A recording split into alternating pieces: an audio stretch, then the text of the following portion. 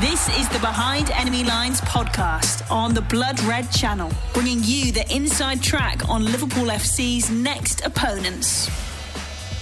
Almost 5 months on from beating Tottenham 2-0 in Madrid to lift number 6, Liverpool welcome Spurs to Anfield this afternoon. Two sides who, since that night under the Spanish stars, have very much headed down different paths. I'm Guy Clark, and this is the Behind Enemy Lines podcast here on Blood Red. And our offering today, of course, centres around this afternoon's action at Anfield. Mauricio Pochettino's Tottenham, with just 3 wins from their opening 9 Premier League games, make the journey north, with both sides having recorded midweek wins in the Champions League. Well, coming up, we'll explore why things have fallen away for Spurs, how Pochettino will look to get them back on their path to success, and why their record at Anfield is so dreadful. Well, joining me to do all of that and more is the voice of the Tottenham Hotspur Stadium, Paul Coit. Paul, thanks for your time. And well, this season hasn't quite gone to plan for Spurs so far, has it? No, it hasn't really, to be honest with you. You know, we thought we'd hit the ground running at the end of last season. Of course, with Madrid, I can never remember who we did play in that final. I know get a little lost there, but it's just been a bad start. You know, I think there's a lot of Spurs fans still trying to put the finger on exactly what the problem's been, and actually hopeful that it's going to come to an end.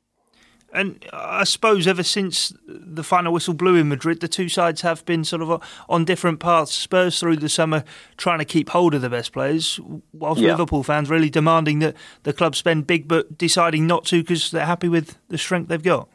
Yeah, it's a tricky one. I don't know whether it's completely trying to hold on to the best players, because I think there's only one we're probably talking about, which is Christian Eriksen. So he comes to the end of his contract at the end of this season. So it's the question, and he'd said that he wanted to play abroad. So I don't think we'd see him playing for another club in this country. Whereas there's other players that were probably surplus to requirements that looked like they were going to be sold, but for whatever reason haven't gone, whether it had been the right money had come in, whether the right offers had come in for them. So it's, you know, we haven't moved a lot. You know, we've taken on Ryan Sessegnon, who's been injured, Giovanni Lo Celso, who's also been injured as well, and Tanguy Ndombele, who's the only one of the three that's actually had regular playing time. So there's been a few different things to LSU, Guy, and it's difficult to put our finger on exactly why it hasn't kicked off. But I don't know, it just hasn't really started well.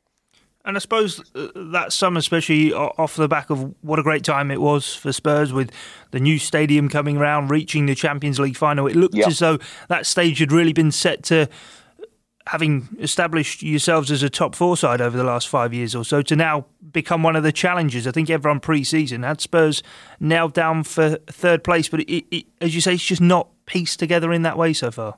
Yeah, I mean, it's fair to say there was there's been moments where you think, okay, that's it, they're back. But there's also been some worrying times. For example, I think Brighton was probably the low for us, sort of losing through 3-0 away at Brighton, which was on the back of what happened with Bayern Munich. Yeah, I mean, it was a Bayern Munich drubbing the 7-2, which was not very nice to see. But there was still, when I think of how it was up to half-time, was good and everything was fine, but they were just so lethal, and then we collapsed right towards the end. So I'm happy to let that one sort of just maybe just sweep that under the carpet and move on. But Brighton was the one that wasn't good. I think it's going to turn. Obviously, for Anfield, this is where things are going to turn around. So all I can say is be very worried, because we're angry, we're upset, and we're ready to turn things around now. And in terms of Tottenham Hotspur, and I suppose the profile of the club with the new stadium coming around, for certain fans that aren't millennials, who haven't grown up through the social media generation, Tottenham Hotspur haven't always been in Europe, but 13 of the last 14 years you have been, and now very much one of, I suppose, the established elite Premier League sides. Yeah, I don't think anybody would argue. I think even Spurs' biggest critics wouldn't argue that we're one of the elite sides. There's no question about that, and regular Champions League as well. I mean, there was a time. I've been at the club for 15 years now, so I'm at TalkSport, but 15 years at Spurs, and this is doing half times and sort of working with all the old players. And when I went in, I mean, we were awful, you know, but there was always that Spurs. We'd always have that thing. We'd always have a couple of great players. There'd always be one or two real fantastic game changers, really brilliant players. But we just didn't have the strength in depth. There wasn't a full side. There was also some bad ones that would go with that.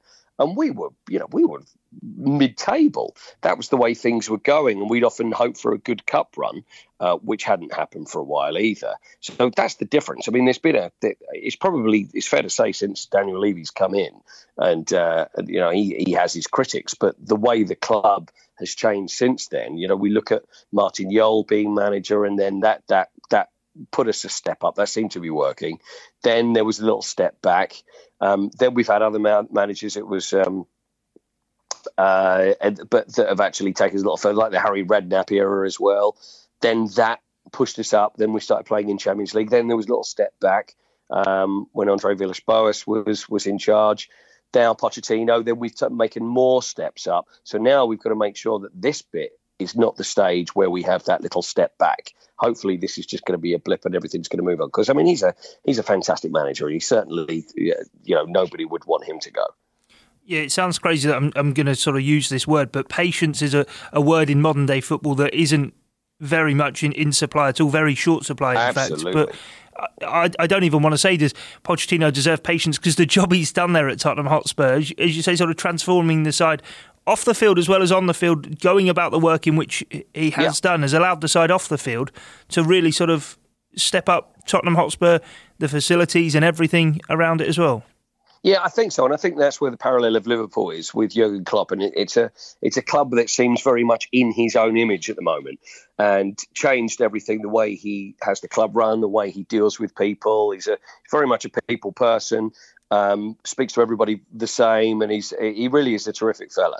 And it just needs, I think he said over the last 6 months or so that now there's players that he needs to change. There needs to be a certain turnover. Some players that don't want to be there need to go. There need to be new players brought in. So whether we're going to see this in January, I don't know. The new stadium's there. Everything's ready to go, but we just need that little bit extra now, which is going to move us on, I think. And before we move on, you mentioned your role at Tottenham Hotspur, doing the half-time role and everything. You've had 3 different stadiums to work at over the course of the last 2.5 years or so. How is the new one? I have to say, I myself have never been, but you see the pictures and it looks absolutely incredible. It is. I mean, it's incredible. It's so different from now. We can look at how White Hart Lane was and how the new stadium is. The atmosphere, I think there was worries how the atmosphere would be, but my goodness, I mean, the Champions League game just the other day it was remarkable. I mean, it really was. It was Red Star Belgrade, and especially off the back of the couple of results that we'd had recently. I mean, it really did. It just felt like the Ajax game last year. The noise is incredible. What's really great about the new stadium is that it's very close. It's built as a football stadium. So it's built so all the stands are very, very close to the pitch. So it's not one of these stadiums that's built way back. And of course, it's multi-purpose because it's built for NFL as well. But that transforms. So the pitch goes out and then the NFL pitch comes in. There's different bleachers that will move out and move in. But the actual playing, the way it is up to the playing surface is just unbelievable. Very noisy. And it is an incredible place. It really is. Well, we're focused on the action then on the field for the time being then, Paul. And this season, 4 wins from 13. And I suppose, obviously, heading up to Anfield away from home, things haven't quite gone to plan. We mentioned before that things generally haven't gone to plan, but away from home, that certainly seems to ring true. So what the question is, am I scared? Is that what the question is? That's what you're trying to get to. How petrified am I on a sliding scale? You know what? The games have been pretty close, I think, with Liverpool. And I like to think there's a newfound respect between the two. I think we remember when we went out to Madrid, thought there'd be a little animosity between fans because there's been a bit of needle between fans between games that have gone on recently. With certain shouts for penalties that were given and weren't given and what have you. But I've got to say, I mean, I was really impressed. Everybody got on really well. And I think that was one of my favourite parts about being out in Madrid is how well the fans got on. Everybody mixed. I remember speaking to so many Liverpool fans in it, and we had a fantastic time. So that side is very good. It's just the football side. The thing is, I think probably even Liverpool fans would agree with Spurs. You never know exactly what you're going to get. It's not quite the old team from those that we were talking about earlier and Roy Keane had spoken about that would just roll over and you'd know it's only Spurs. There is a new steel that goes through the club. So, you know what? I'm quietly confident we're going to keep it down to 5-0. So if we can keep it down, I think it'll be an interesting game. I'm not going to make any predictions or, yes, there's a few worried Spurs fans because, I'll be honest, your team is on fire at the moment. And I truly believe we'll win the Premier League this year. But we're going to give you a game. And you're coming in obviously off the back of the 5-0 win in the Champions League midweek, but the away form in the Premier League, I think actually since the end of January, the only away wins for Spurs have been Dortmund and Ajax, of course, on the way to Madrid. The away form seems to really be something that I suppose a number of people can't really put their finger on. Yeah, thanks for reminding me on that. I appreciate that. So it has been bad. It's been really bad. But there's a thing, I don't know whether you're aware of that. They're up in Liverpool about things being Spursy. There's this phrase that is Spursy. If anything is possible to go wrong, it will, as far as Spurs are concerned. So they call it a Spursy thing. And you know what?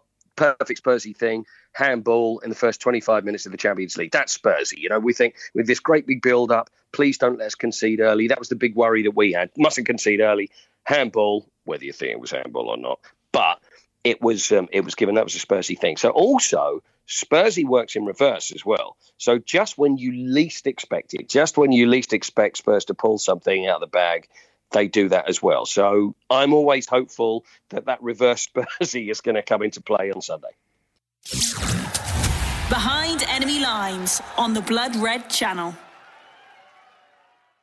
I suppose this season you have, of course, already had a game up against one of the obviously the Premier League champions, Man City, away from home. And I know a lot of people looked on the game as, that was a game Manchester City probably should have won. But True. Spurs did show a lot of character in that, fell behind twice and got themselves back into the game to make sure that even if they perhaps didn't deserve it, took a point back to North London.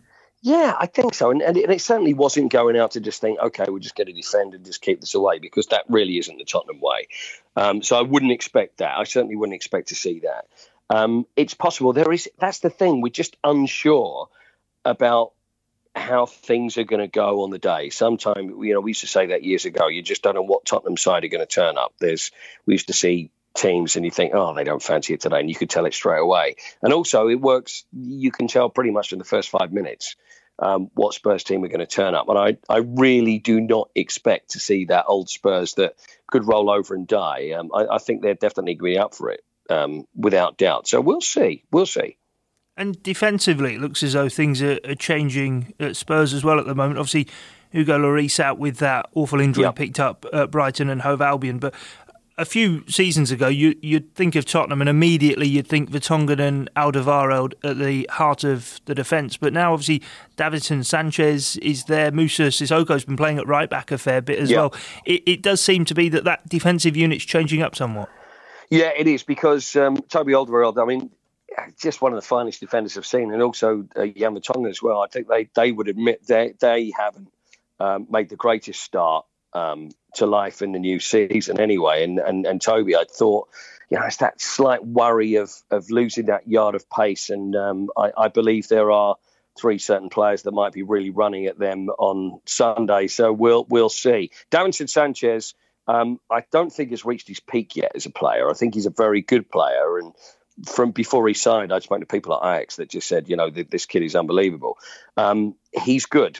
He can certainly get better. I think he's one of those players that is comfortable playing alongside Vertonghen and Alderweireld. It reminds me of sort of young Michael Dawson when he used to play alongside Ledley King, who then came into his own because, he would often talk to him throughout the game. So, the defence, again, great talented defence. Whether they're the best they could possibly be at the moment, I don't know. But again, we'll see. And Pochettino, through his time in England, whether that be at Southampton or Spurs, has always sort of relied on domestic players and players who sort of get the clubs that they're playing for. But I remember listening to an interview with Vertonghen after the Bayern Munich game, and you could just sense the real hurt that he had and the disappointment for the fans. He does seem to be one of the players that Spurs do have who have come into the British game from abroad, who really does understand the fabric now of the club. He must have been there 7 years or so, I suppose. Yeah, I was just trying to work out how long he's been there, just saying that. I think he must be, I think next to Danny Rose, he's got to be one of the longest serving players at Spurs now. So he gets it. He understands it. And they're a decent bunch. They really are a decent bunch. They're not these sort of, not that you see probably quite so much of that nowadays, but that money grabbing football is just going to be a bit mercenary. I mean, he feels it and knows it. And they understood everything and felt it as bad as the fans did, the result against Bayern Munich. So, no, he's a good footballer, and he's probably, I think he's looking at the end of his the deal, whether he's going to be sticking around at the end of the season, where he's going to be wanting to move on. But, these are players that are also playing for their futures as well. And I suppose looking on the positives for Spurs this season, Ndombele's come in from Lyon, seems to have acclimatised quite well, and Son continues to provide that extra option in attack alongside Harry Kane.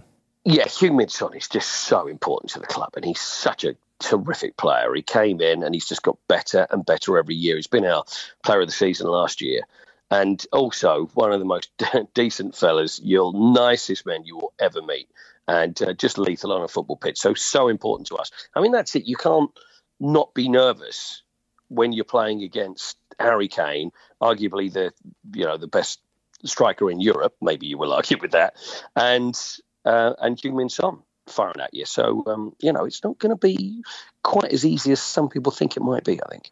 But then again, this did say that last week too. Yeah, but definitely looking back, I remember the game at Anfield last season, the 2-1 win for Liverpool, but it seemed a very nervy occasion that afternoon at Anfield, and will always stick in my mind Moussa Sissoko as he galloped down towards the Anfield Road end and had that opportunity, and what could have been there. You know what? It's, bless him, another terrific player who's really been through it. I mean, when he came into Spurs, it just wasn't working at all.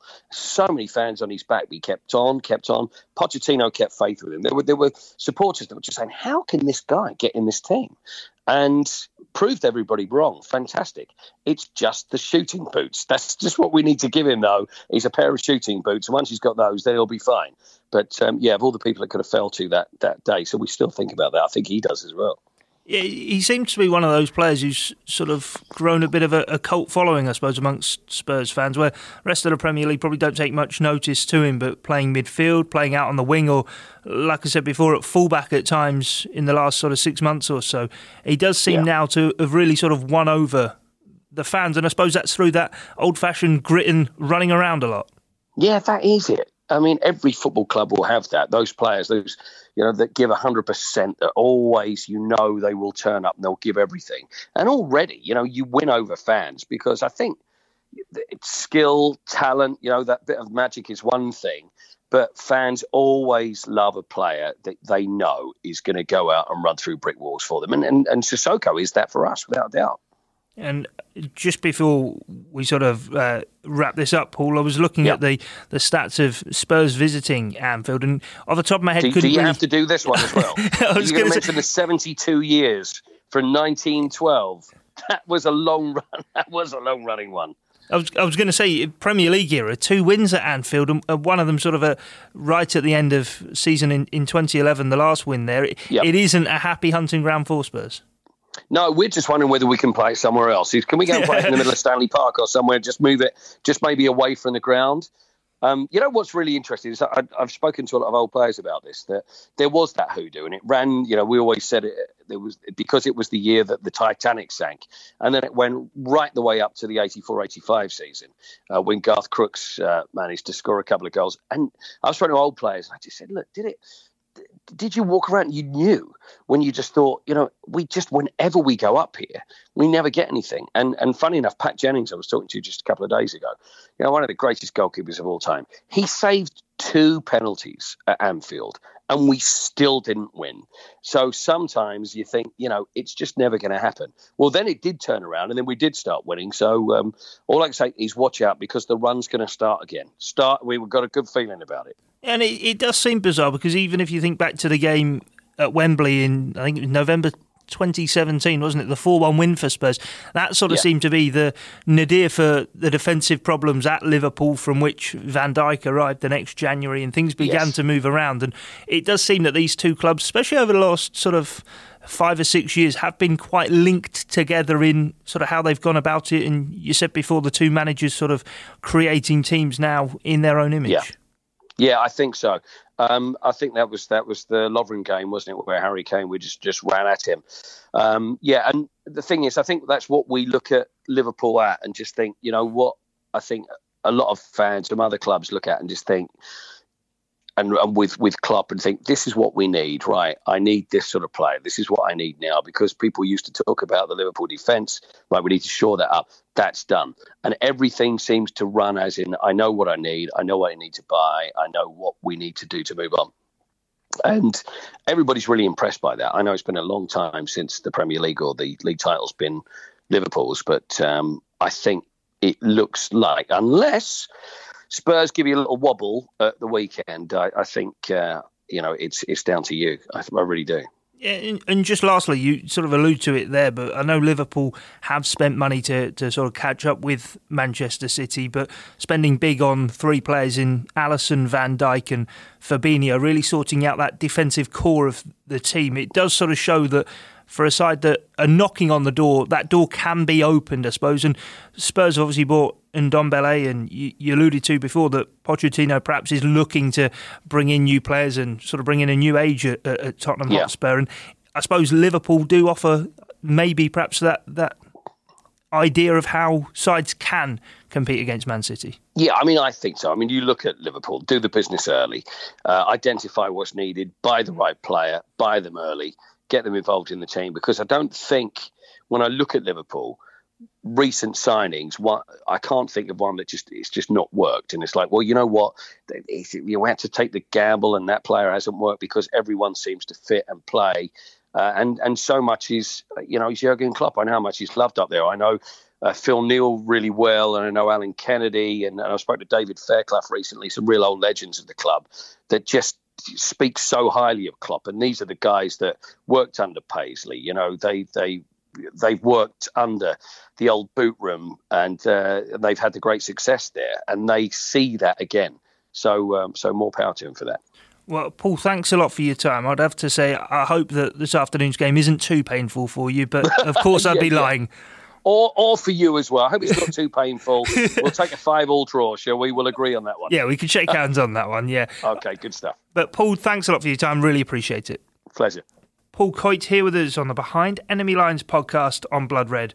Well, we'll be back after the game with the post-game pod, bring you all the reaction you need from Anfield. That's all for now, though, but hope to catch you soon. You've been listening to the Behind Enemy Lines podcast on the Blood Red channel.